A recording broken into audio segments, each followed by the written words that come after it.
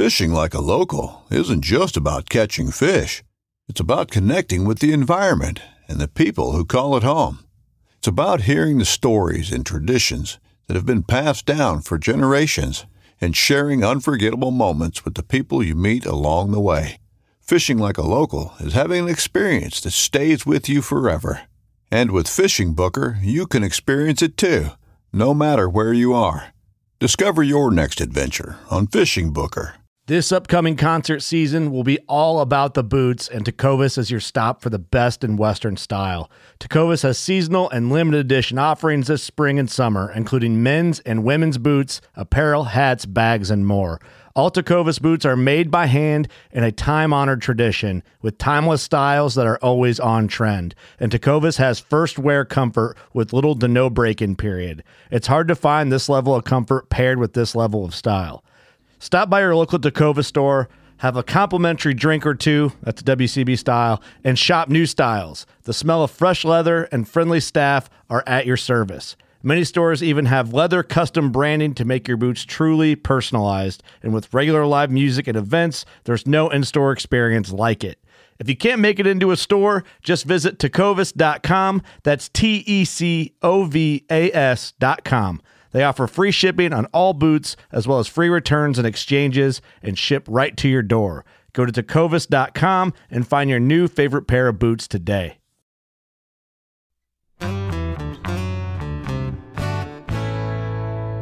Hello and welcome to the Farm Traveler Podcast. I'm your host, Trevor Williams, and today on the show, we're going to be learning about a job that makes the job of a farmer a whole lot easier. We're going to be chatting with Christy Apple, who is an agronomist, and basically an agronomist, or aka also known as a crop scientist, is somebody who specializes in different crop production, soil control, soil management. Basically, they help farmers in different areas, different states, different regions, grow different crops, specifically what's going to work well on their farm with their soil types and stuff like that. And so Christy's going to talk to us today about her background, how it wasn't in agriculture, and how while she was in college, she actually decided on a career shift and focused right into agronomy because she loved it. She was super passionate about it. And kind of like she said, she liked to geek out about soil health and stuff like that. And really what it looks like focusing on soil health, how there's been a shift lately where more farmers are trying to pay careful attention to the health of the soil so they can have healthier crops.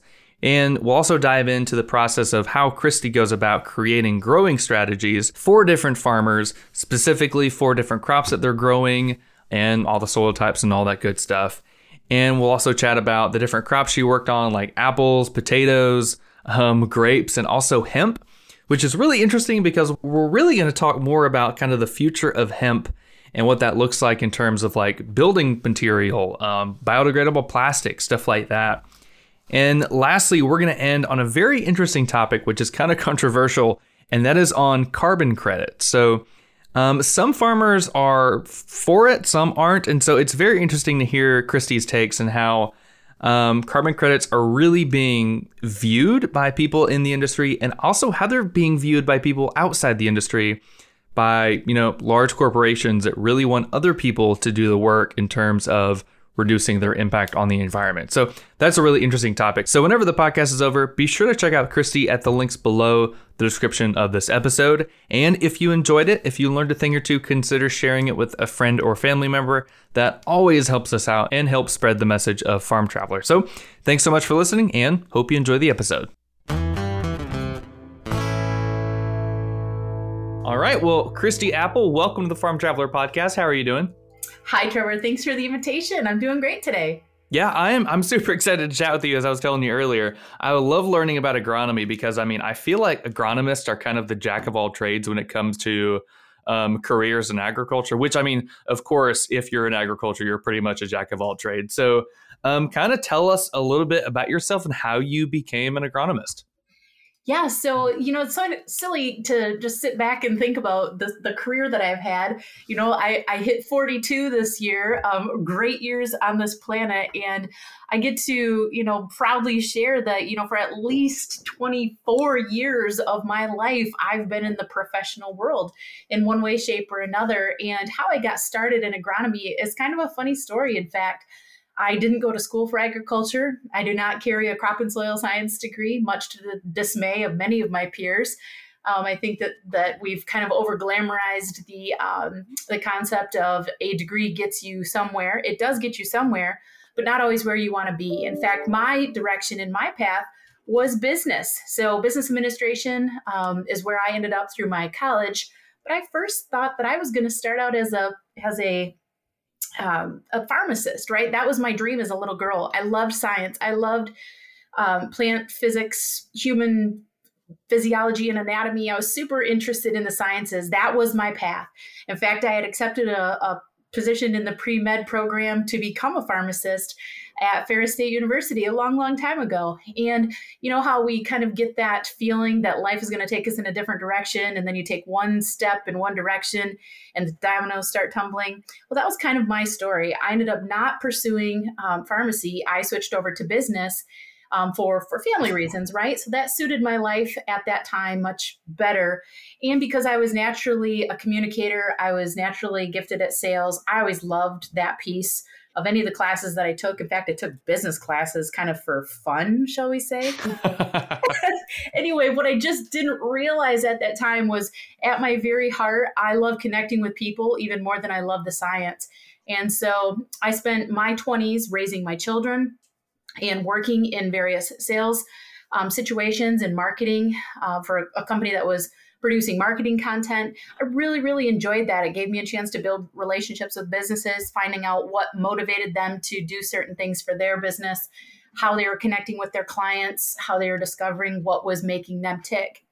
So in 2008, an opportunity for me to leave the career that I had been building and take a similar role, but just in a different industry, I stepped over into the ag industry. And I told my bosses at the time, I said, listen, guys, I can do this job for you and I'll do it well. But I'll tell you, if I'm not selling within a year, I'm not going to be happy. I don't know why, but that is just how I am. And they said, all right, well, we'll see how you do. We'll give you some opportunities and see how fast you pick this up. So immediately I started getting mentored in agronomy in a hands-on way, in a vocational context. So for me, I didn't have to go to college to learn what I learned. I was getting real world experience. I was learning from seasoned veterans, experienced agronomists, and then in my free time and every chance that I had, I was diving into extension opportunities, meetings and webinars and things that I could expand my knowledge on topics like soil health, topics like plant nutrition, topics like herbicides, pouring over these books and manuals and trying to understand how these things all work together. So when I entered into the ag industry, it was as a student, technically speaking. I was earning a living handling one piece of business, but what I was doing was building a lifestyle for myself and my family to just really enjoy what I was doing and fulfill that inner science nerd that loved physiology, loved physics, loved the science components of that. And I was able to marry my people building skills along with my inner nerd and build a really amazing career in agronomy. So since then, I've been building my online identity as Crop Scout Christy, as well as my in-person identity as Christy Apple, your agronomist, your soil health advocate, and your partner on the farm here locally in Central Michigan. That's so cool. And I think that you brought up some really good points. If you get your degree in something, it's totally okay to change your mind. Like I did the same thing. You never really know where life's going to take you and what passions you're going to find later on in life. And so that's cool that you found it, that agronomy was really your passion, something you like to do and something that you really got a lot of hands-on learning. So tell us a little bit more about what exactly is the job of an agronomist? So an agronomy in the traditional context is essentially helping provide farmers and producers, agricultural producers, with tools and resources that are solutions oriented. So we have this concept that agronomy is just sales. It's not just sales. That is a piece of it. There are people that have a role in ag retail called sales agronomists, right? So they take their ability to understand the cropping system that they're influencing. They take the ability to build relationships with the farmer. And then they take the tools and resources that are out there and available to feed the crop, to protect the crop, and to whatever that might be, harvest the crop, and do that in a way with an economic focus, right? So the goal is to keep farmers in business, utilizing the technologies and tools that we have out there available for us. So I think that that's like a very basic technical description of it. But to me, it's so much more. In my journey as an agronomist, having not started out my journey in a classroom in college at Michigan State Crop Soils, I didn't have built-in biases. I didn't have this concept that this is what we've always done, so this is what we're going to do, right? I had a different focus. As I began my learning journey, I started out talking to people about seaweed extracts and humic acids and, inorganic N versus organic N, meaning nitrogen. Just a completely different conversation was taking place. And the way that I learned was with a soil health focus and leveraging the ability of the soil and its native ability to release nutrients, to cycle nutrients, to infiltrate water, to do what the crop needed us to do. So as I began, that journey, and as traditional agronomists are trained, you learn how to make that crop work with a maximum yield for a maximum economic return for the farmer. What I thought we were kind of missing, which I didn't realize till later, was kind of the focus on the soil. What's the cost of the soil? So for me, my agronomy journey started out as a soil health advocate before I was ever an agronomist. And I appreciate that more today than I ever did, even back then, as I look back on that, realizing I was one of those people thinking about weird and strange strategies to grow crops that are kind of not really mainstream. And I'll admit, I pissed a lot of people off, especially my peers, because I had just reckless abandon for trying these things. And I was getting farmers to, I was convincing farmers to try, dip your toe in the water of some type of regenerative practice, dip your toe in the water of, leveraging the natural ability of the soil instead of having this arrogant concept that we have to supply everything. I mean, we're not feeding the fence rows. We're not applying fertilizers to the forests, right? So how are those systems thriving without human intervention? And it really got me thinking and really, really inspired me to just always have that filter and that lens as I'm approaching or tackling agronomy, to look at that from a soil health first perspective or point of view. So agronomists have a really unique role in where we have so much influence on what's taking place on the farm. We also, some of us have the pressure to sell. Some of us have, different focuses, different cropping systems we focus on. But at the end of the day, we want to prosper the farmer and we want to create food in a way that is minimally damaging to our environment and maximally impacting in a positive way whoever's consuming that, whether it be our corn and soybeans for livestock, or whether that be our fruits and vegetables for human consumption. Now, that's really interesting because I feel like the past couple of years, maybe even decade, there's been this huge shift of kind of what you're talking about, where more and more farmers are paying attention to the soil health instead of just like pumping in fertilizer after fertilizer. Because first off, that's super expensive. And then second off, it's not good for the soil. So what do you kind of contribute to that huge shift where more people are paying attention to the importance of soil? Because if you've got great soil, you're going to have some great crops afterwards. So what do you contribute that to? I think that, that there's an interest, and I'll call it in quotations, a hunger for doing things in a way that makes more sense and is more efficient. Right? We have to be more efficient. There's fewer and fewer farms, owned farms now. Back in the day, once upon a time, a farm was feeding its family. Now, today, a farm is feeding 156 people, right? When you look at the statistical impact of every single farm, as our farms have gotten larger, and in some cases less diversified, the pressure to be more efficient is much more pronounced. So as our farms need to be more efficient, we're looking at, larger equipment to do things with fewer people. We're trying to be efficient with our fuel, efficient with our other, tools and inputs that we're utilizing on the farm. And I think part of that shift as these, as our farms are technically feeding more mouths than they ever have in the history of the earth, I think that the pressure there to be more efficient has become more and more pronounced. Simultaneously, we're also receiving messages and signals from people that are monitoring things like, climate change and the impact of soil loss and some of the challenges and risks that go along with farming, right? One of those risks is erosion risks.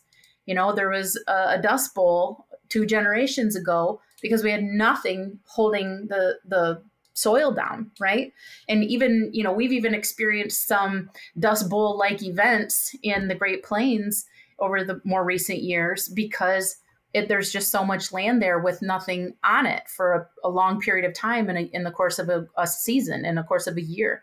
And so I think some of these things have started to inspire people to say, what can I do to manage some of those risks? Because if I still have to stay efficient, and this risk is causing me to not be efficient in one way or another. So I think implementing some soil health practices, or at least the expansion of those soil health conversations, has been partially motivated by that. It's become a very politicized concept also. And there's a lot of scare tactics that have been kind of put in play and employed to play on people's emotions. And so therefore the general population that isn't farming has felt, somewhat empowered to give input to farmers on what they want. And so there's some consumer demand things that are impacting this, particularly, with like the food processing giants of the world, right? You think about the huge food companies, the Cargills, the Nestle's, these massive companies that have a footprint on lots of different continents that are saying, hey, look, we're trying to do this better. And we don't really know what better is, but we know that this is the direction we need to be going. And so this has kind of, prompted some food labeling things and, some different tactics and some different strategies to help encourage farmers to head that direction. Although some of it's been, a little misguided, in my opinion. I think by and large, there's just really no harm that can come from implementing soil health practices. And one of those things, as you mentioned, fertility inputs, for example, are very expensive, especially this season. This is insane how high fuel and fertilizer prices are. But when we're implementing some of these soil health strategies, what we're starting to see is we have actually less dependence on those synthetic products. Those synthetic fertility strategies are no longer necessary if we are providing, diversity in cover crops and helping with soil recovery. Our soils can actually supply a lot of the nutrients that are required for production. So, these biodynamic systems and other systems that are implementing regenerative practices such as rotational grazing, biodiversity or root diversity, all of these things naturally impact how those soils will respond. So, although it's been kind of a long journey, I think the push to be efficient and to be profitable is naturally opening the door to usher in the re-implementation of soil health practices that were commonplace 150 years ago. So that's so interesting. Now, I mean, kind of going off of that, like, is this some stuff that you'll bring up if you're trying to kind of, I guess, really kind of convert a farmer that might be kind of not wanting to pay attention to soil health? Are these like a lot of those topics that you'd bring up to them? Like, hey, there's a lot less inputs. There's so much more impact it can have on the environment, like beneficially, if you focus on the soil health. So if you're trying to convert a farmer to pay attention to soil health, what are some stuff that you're going to bring up to them? So I think every single farm, any farmer you visit with is going to naturally have their take on where they feel they're most vulnerable. And having a conversation with a farmer about what areas of risk they feel most exposed, right? So some people might have, an issue with weed resistance being their weakest link. We're farming in an area where we cannot get control of these specific weeds, and it's causing us tremendous amount of yield loss and a huge amount of energy and effort and financial resources to manage it. So there's a risk scenario that is no longer palatable for that farm. And so maybe there's a strategy within the soil health wheelhouse that could potentially help to resolve that or reduce some of that vulnerability there, right? So another risk exposure point would be water infiltration.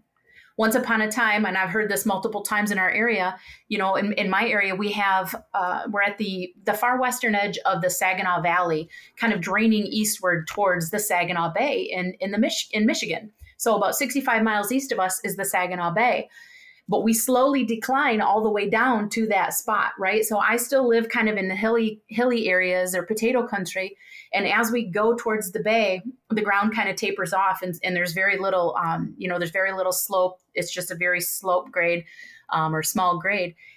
Water infiltration, flooding, and nutrients and soil leaving the farms has become a huge issue in these watershed regions.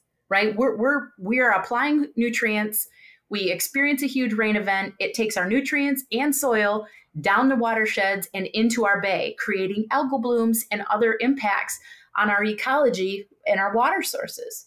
So there's another area of vulnerability that perhaps implementing one of our soil health principles like cover crops, diversity of root systems that could retain soil and retain nutrients in the farm, or help improve water infiltration, would maybe reduce the risk of that. So instead of beating somebody upside the head with a 2x4 labeled soil health, my approach is always to start a conversation around areas that farmer is looking to improve upon and why. Why do they want to improve upon that? There's no farm in America that doesn't have a vulnerability that they'd be willing to visit with you about. And so that's a great way to start that conversation, and then kind of look at it through that filter of soil health and see if maybe there's a strategy sitting there that would improve or reduce their risk or improve their outcomes in some way, shape, or form. And then bam, you're on the road to your soil health journey. Now, I bet coming up with those strategies are super complicated because, not only is every farm different, you're working with countless different crops that have different nutrient requirements, different soil types, the nutrients that are in that soil. And so, what's that process like of building up that strategy, making it as customized as possible for that farmer, those crops, that area? I'm sure that's a huge headache, but obviously probably a really good challenge also. It is a really fun challenge. I think that's where that inner science nerd for me and my voracious hunger to build relationships really serves me well. Understanding what the farmer system looks like right now before we make any changes is really critical, right? So, understanding where we're at as a baseline and then mapping out the steps to get you to where you want to be, or at least get you farther down the road is kind of the big challenge, right? So, yes, the crop diversity puts, some different challenges on, but essentially the areas of vulnerability are relatively the same in all cropping systems. You're either dealing with too much slope or too little slope. You're either dealing with poor infiltration or excessive infiltration. Pretty much farmers across America, regardless of it's wine grapes or if it's corn or if it's hops, whatever that may be, you're going to have these standard 5 issues that all farmers are facing. So where the nuance comes into play is what their cultural practices are and what resources or capital are they willing to shift around to implement those practices, right? So for a row crop farmer in the Midwest, he would like to implement cover crops. That may mean he needs to give up some tillage. That may mean he needs to, sell a piece of equipment, but buy a different one in its place that he can roll and crimp some rye and get a weed mat down to help get control of certain things. Okay. Right. So it isn't always about just saving money, right? It isn't always just about eliminating something bad. In many situations, right, this is a vacuum. We have to do something. So we're going to do things that have more impact in the areas we want to serve. So if we're struggling with keeping nutrients and soil in the fields, then we need to start looking at some boundaries, maybe planting some buffer strips that would prevent erosion and utilizing either a permanent crop of, annual or ryegrass or some other type of fibrous root structure that would help us achieve those goals. And that can be true in a cornfield. That can be true in a grape vineyard. That can be true in, lots of different systems and scenarios. Maybe we have soils that are dead and poor from repeated pesticide application and they're just beat to death. Maybe we just need to recover some soil. So that may look like multi-species cover crops planted after wheat, right? So maybe, you're going to have to not plant what you thought you were going to plant and take a chunk of your rotation and say, okay, this 100 acres, we're going to plant a cover crop variety or a multi-species cover crop variety on that farm to help recover that soil. My biological activity is very, very diminished. But at the very fundamental part of this, we need to establish baselines with soil farm data.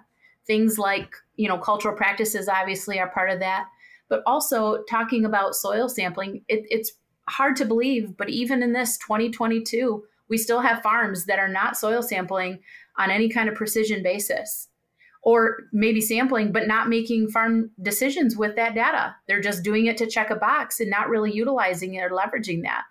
So that's something that a soil health consultant like myself can really come into play, and helping to utilize data collection, apps or software, or maybe even establishing a relationship with a farm in that way, and do some Haney testing, right? Let's get a soil health assessment and see where you're at.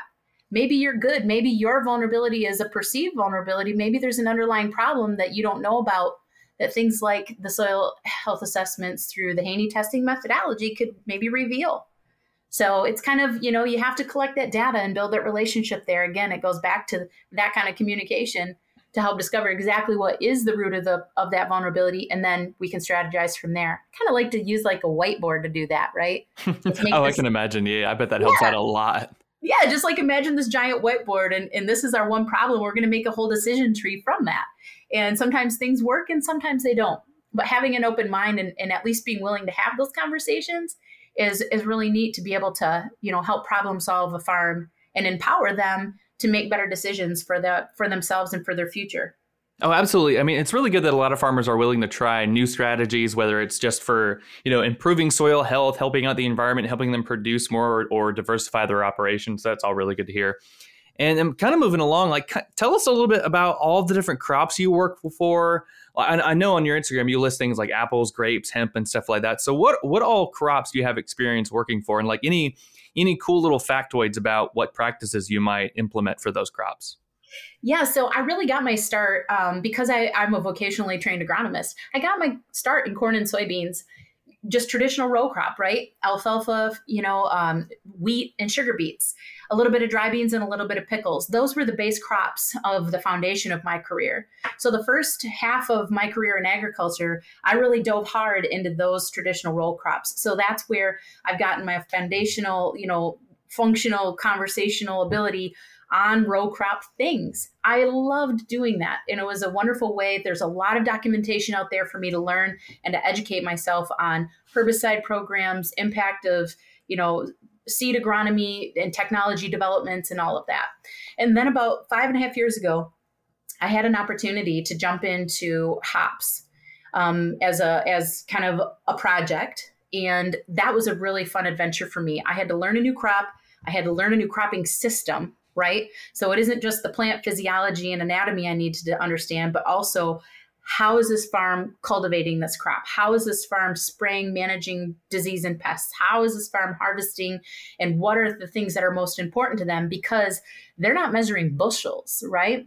They're measuring other things. They're measuring terpenes and flavonoids and fragrance, these compounds that are like, we don't even discuss that in traditional row crop. So in these other specialty crop markets, they're measuring success on several different levels. So that was a really fun first year adventure, which has resulted in maintaining relationships with hops producers all over the Midwest. In fact, I'm one of the few agronomists around that really spend a lot of time scouting and consulting for.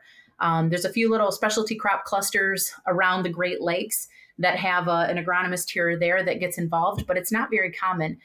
It's a very small community, and it's a lot of fun to work in. A majority of our hops are grown in Washington, a little dab in Oregon, and then of course here around the Great Lakes. And then you'll have like little teeny micro pockets in New York, and there's a couple of growers in New Mexico that grow hops, and one of my favorite hashtags that I developed, in fact, I think I'm the only one that's still using it in Instagram world today, is hashtag hops are crops, right? So I love sharing about that. I always get a ton of engagement whenever I share that on my stories or a post, just because even corn and soybean farmers are sort of interested to know that, the John Deere Bush Light that they're throwing back right now is actually being impacted by wheat, corn, barley, hops, whatever it might be, right? So that's always been, that's maintained a special place in my heart as one of my first specialty crops to really get dive into deeply. Today, my space, I spent a lot of time in the cannabis world, whether that be cannabis for marijuana production or cannabis for industrial hemp production. Again, very few agronomy people brave enough to take steps in those directions. A lot of the very talented and very educated grower consultants or growing consultants for that space have come out of the shadows, right? Because it had been scheduled, a Schedule 1 controlled substance for so many years. These people have had to operate kind of behind the scenes, right? Just because it was illegal doesn't mean it wasn't being cultivated. And so that education from that era has translated forward. That's also why there's a lack of education in people that are doing true agronomy today, right? Because it was illegal. We weren't spending time on educating agronomists at college on how to, grow cannabis because it was illegal. So we have this little gap in the supply chain of education out there. So I've learned a ton from some really talented people that have spent a lifetime with respect to that plant, both whether it be either side of the cannabis world. I've had a lot of fun in the industrial hemp space. These last couple of years has been wildly fruitful and very hectic and fun watching this industry get its feet underneath itself, which it still has not yet, by the way. That's a story for another day, I think. But that's really interesting whenever you talk about it, because I've been watching it once hemp was, I guess, legalized or whatever. That's such a good point, though, that really nobody was trained about it in college. So people were learning on the job really how to do it because nobody had actually learned about it formally. Right. That's absolutely right. So this transfer of knowledge on how to do this in a way that's, that the tenets of agronomy are to provide the best technologies, the best resources and tools with the best economic outcome for that farmer. And so a lot of that knowledge is still, very tightly held to the chest. And so it's taken a lot of blood, sweat, and tears for me personally to continue to educate myself. And I do spend a lot of my personal time, following blogs, watching YouTubes, educating myself, reaching out on LinkedIn to these other, people in the industry. And just the networking side of things has been just very fruitful to help me develop as an agronomist that has good information that I can back up with real world experience now. But it takes time. And I'm not sure exactly where all these, exactly where the hemp industry is going to be in 5 or 10 or 30 years. But I'm very, very excited to see the industrial uses of hemp become part of the marquee of that, instead of the CBD side of things having been the marquee initially. Now we're finally realizing that CBD has a long way to go. We still have a lot of regulatory question marks there. And until those things get resolved, it's just not going to launch like we had hoped it would. However, on the industrial side of things, where we're using a completely different cultivar that looks wildly different than what we think a CBD plant or a marijuana plant should look like, and it's planted like wheat and it's harvested like hay. Can you imagine the opportunities that are sitting there? So as your imagination is kind of rolling around what that looks like in a field, in the meantime, there's coalitions and professional groups that are working on advocating for the use case of hemp in equine feed and in other animal feed products and in human consumption. The grain is super nutritious and it's considered a superfood, in fact. And we've heard a lot about superfoods over the last 10 years. packed with antioxidants, the right kind of omega fats, the right kind of protein chains that, are good for heart health and, heal our bodies instead of damaging them and causing inflammation. Hemp has that potential. Not only that, but there's also this other side of industrial hemp that is, there's a soil health component here, which I love to educate about because it has a very unique root structure that does many things and can mimic multiple species of plants in the way that it interacts with the soil microbes. So we can actually heal our land with industrial hemp in a rotation as well. They've used it in sites like Fukushima in Japan, where they've had, nuclear leaks in points across the old USSR that had damaged nuclear sites that had severe damage done to their groundwater and things. Like, this is part of their reclamation and restoration process.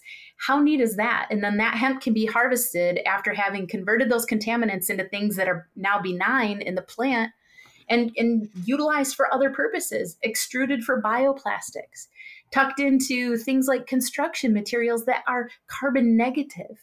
Like, these are things that I wish we could get to, to the headlines that is really happening behind the scenes. And I'm fortunate enough to operate in an area that has very passionate people about bringing the industrial hemp message forward, and haven't given up hope yet that we'll get there.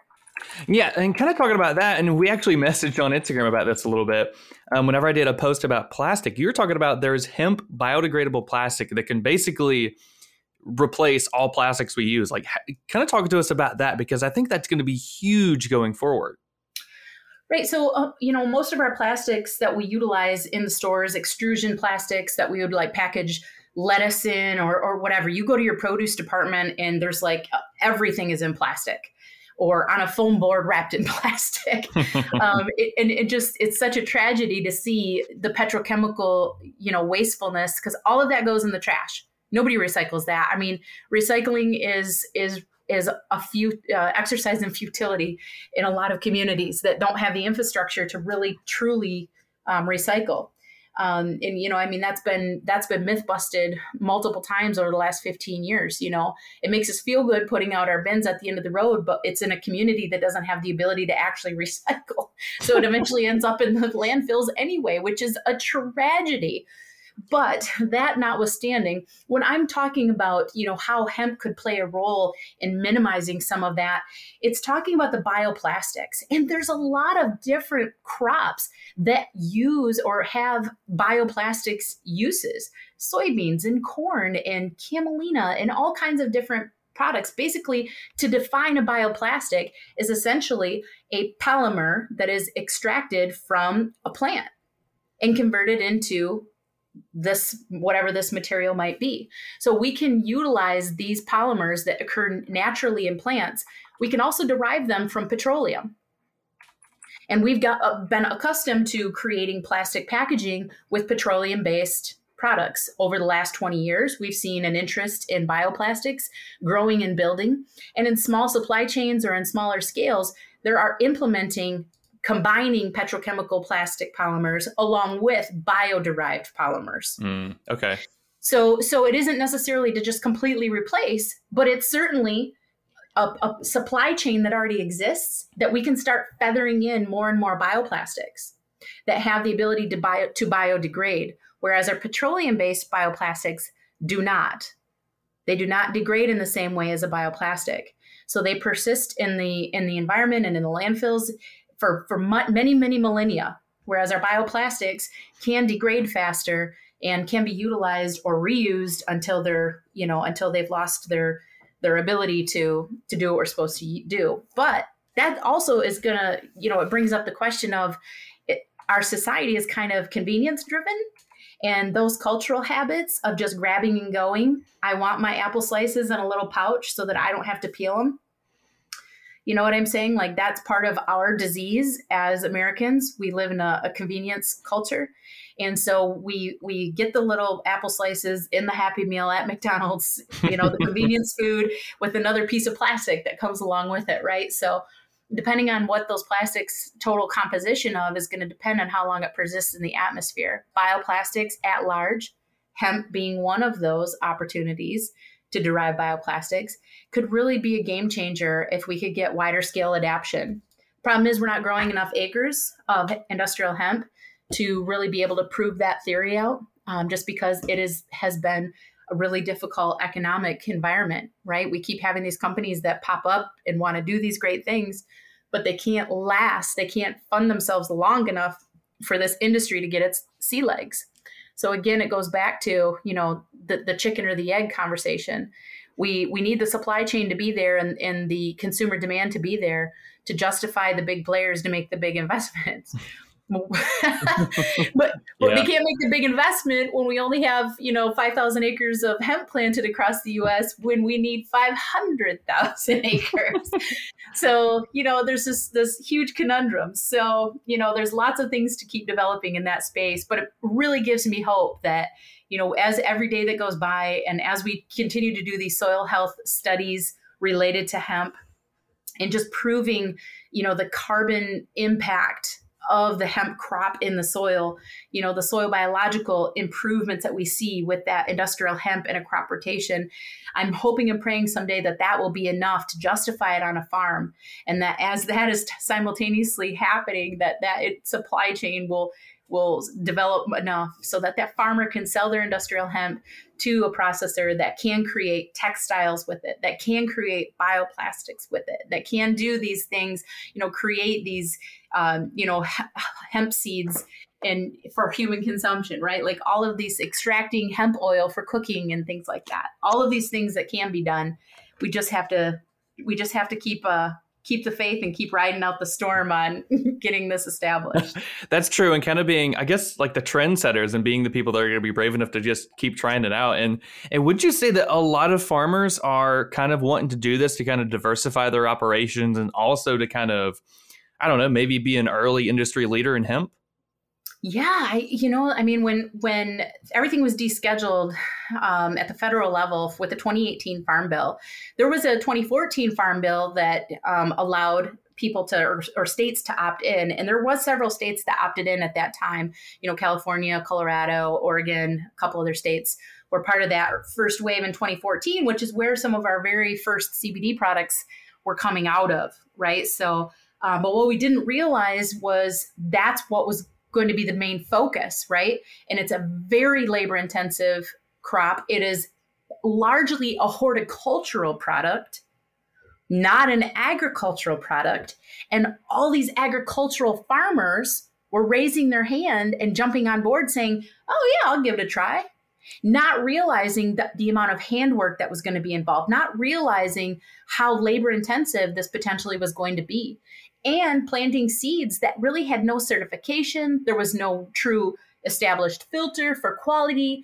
And so a lot of farmers got burned and put in huge amounts of capital and money and time and people resources for something that was a bust.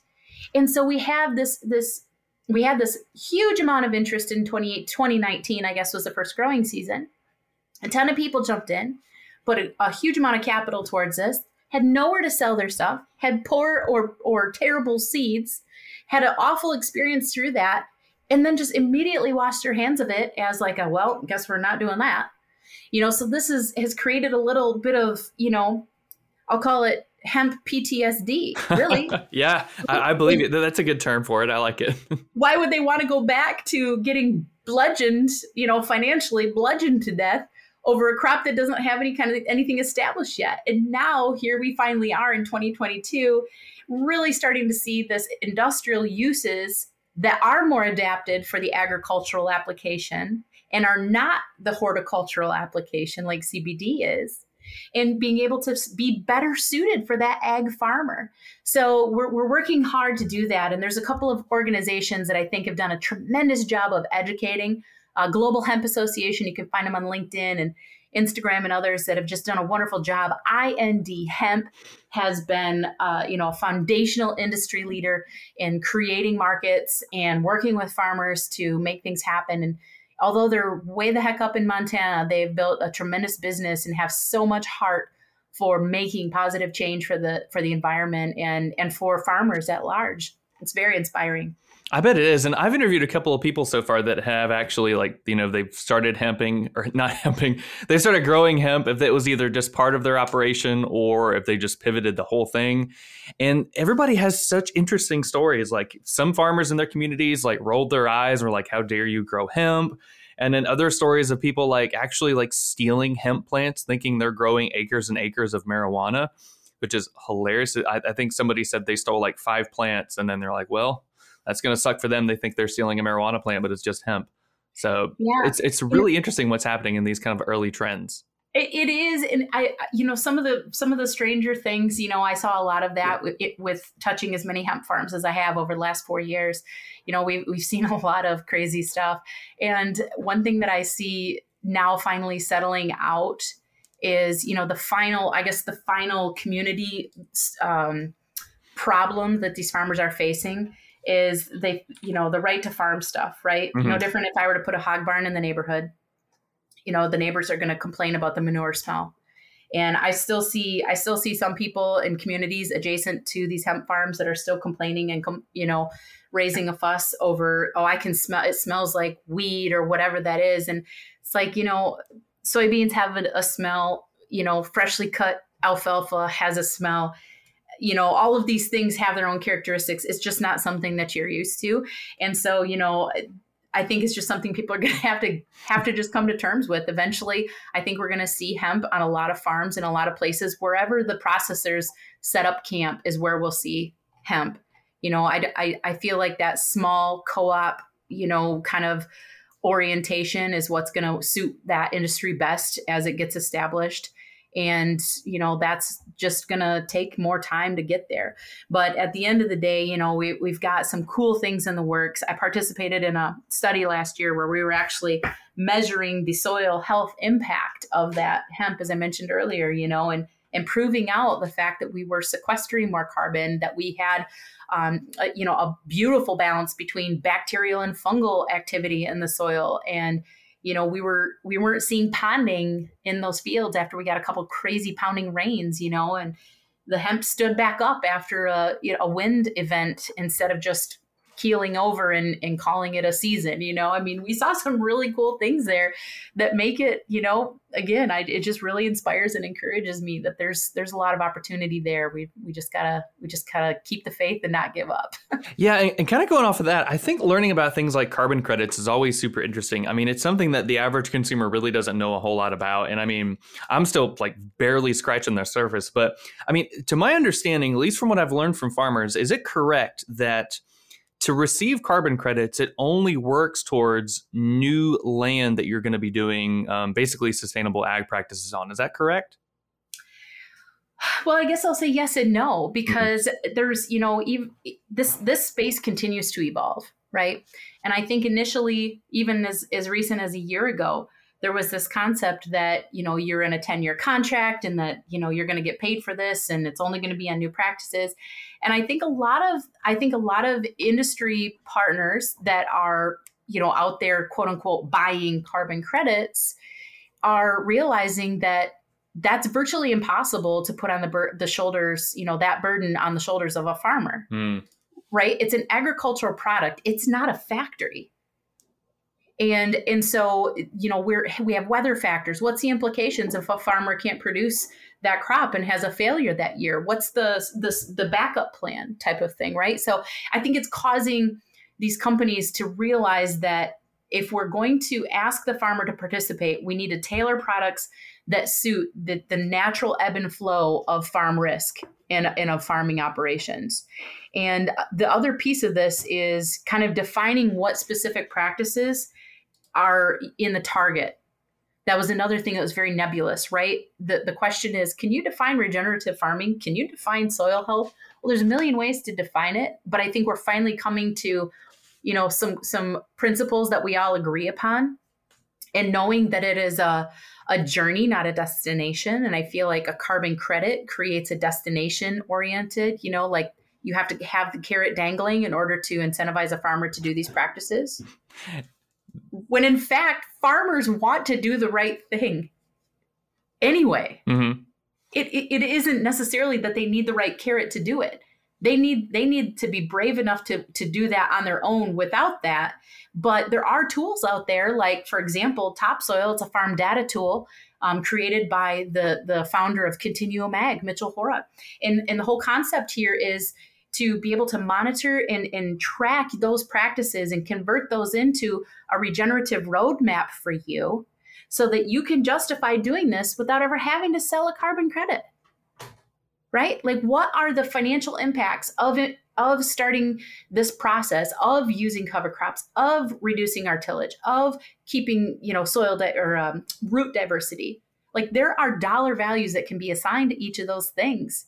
And so maybe you never have to sell a carbon credit to anybody to justify those practices, right? But how do you know if you don't start measuring that piece? So I work very closely with that group. I've had wonderful success with that. And I think that those are the things that we need to focus on instead of getting hyped up about the carbon credit conversation, which like I said, it's very nebulous. There's a lot of political capital involved in that. And I think that when things become highly politicized like that, it really makes farmers want to pull away from it because it's very polarizing. And there's very little true technical information out there that farmers can put their hands on to consume and understand better. So I think until those things get sorted out, I think we're going to see less carbon credits being sold and more, regen roadmaps being established. And then maybe someday if we're doing something great, we decide we want to sell it, or something comes along that says we have to, then we might be in a different situation. But in the meantime, we've got farmers adapting these practices without that carrot dangling of a carbon credit. I like that. We actually had on Mitchell Hora, I think about 2 years ago, talking about his program and what he's doing. And I mean, it seems like even just listening to you and listening to Mitchell and just kind of farmers' perspectives on carbon credits, it seems like early on, it was companies getting credit for what farmers are doing. And It was just really, really weird. Like, for example, let's say, I don't know, like General Mills, for example, they could say like, hey, we bought so-and-so carbon credits, so we're offsetting all of the greenhouse gases that we're doing. It's like, no, you're kind of not really offsetting what you're doing. You're buying somebody else's hard work that they are doing, whether it's a farmer or whatever. And so I think that was very interesting. But you brought up some very good shifts that they're doing it regardless of that carrot, regardless of that reward, because first off, they know it's the right thing to do. They've got to take care of the soil. They got to take care of the land. And so, yeah, I think it's very interesting to see how the whole perspective towards carbon credits will change. Because I know right now, a lot of businesses, a lot of big time corporations are thinking this is like the next big thing. And it's really all they kind of have to do to decrease their carbon emissions. So it'll be very interesting to see what happens. So I think you've got a very good perspective on that. Yeah, and I think it's something that, if people want to continue to educate themselves about how it's working, a lot of this a lot of this information and a lot of the origin of why these international corporations are pressing for this is because the pressure at that level to do business or transact business in specific countries is now being assigned a carbon credit score, right? So these companies, if they want to do business in a specific country, need to be able to say we are carbon neutral, or we have purchased enough carbon offsetting credits to qualify to do business in your country. This is happening. And I don't believe that the consumers that are buying food products are aware of this. And by and large, farmers have not been really well educated in this either. So, there's things on that global scale that are influencing this, like I said, and it's becoming a highly politicized movement, which in my opinion, as a farmer, my husband and I farm our own farm here, kind of makes me want to pull back away from that. I'm not trying to be part of your movement. I'm trying to do what's best for my farm. I'm feeding my family with my farm income. So, I'm all for taking care of everybody else, but I also have to prioritize my soil needs to be healthy to hand this farm down to my children. And my farm needs to adequately provide for my family today. So those two being my priorities here, your need to do business in a specific country, so therefore you want to buy my carbon credits, isn't high on my priority list, maybe. And I think that that's a perspective that a lot of farmers share. If you sit around and ask them what they know about carbon credits, it's going to come down to this. There's not enough information, and we don't trust these companies are going to follow through. 100%. Yeah, there's not enough info, and we don't really know if those companies are actually going to pay the credits, if they're going to do what they say they're going to do, because it's so early. I don't know. It's just so weird. I mean, when I first heard about it, I was like, that seems a little sketchy and kind of like a fad. So I'm glad it's not, I guess kind of changing the ball game. So it'll be interesting to see what happens. It's definitely evolving still. That's a fact. Oh, yeah, for real. Well, Christy, this has been awesome chatting with you about all things agronomy. You've got a really good online presence. Your Instagram's great. So if people want to follow you, learn more about what you're doing, learn more about agronomy and all the good stuff you're up to, where can they go to follow you? So you can find me on all the social media platforms at Crop Scout Christy Lee. That's my Insta handle. You can find me on Facebook that way, or Christy L. Apple on Facebook. Also, I have multiple presences there.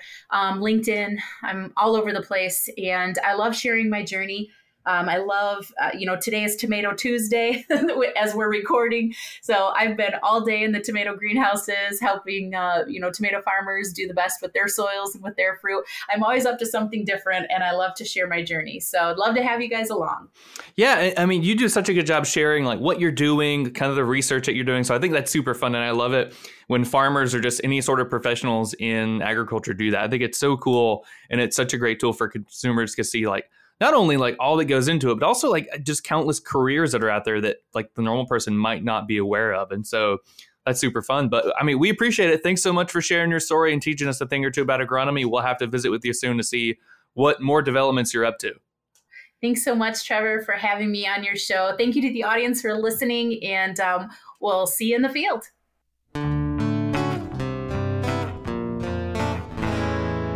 Thanks for listening to another episode of the Farm Traveler Podcast. If you liked this episode, consider sharing it. Consider leaving a 5-star review if you're on Apple, Spotify, or wherever you are listening to. We have new episodes every week. Can't wait to see you next week. Thanks so much for listening. Talk to you later. Bye.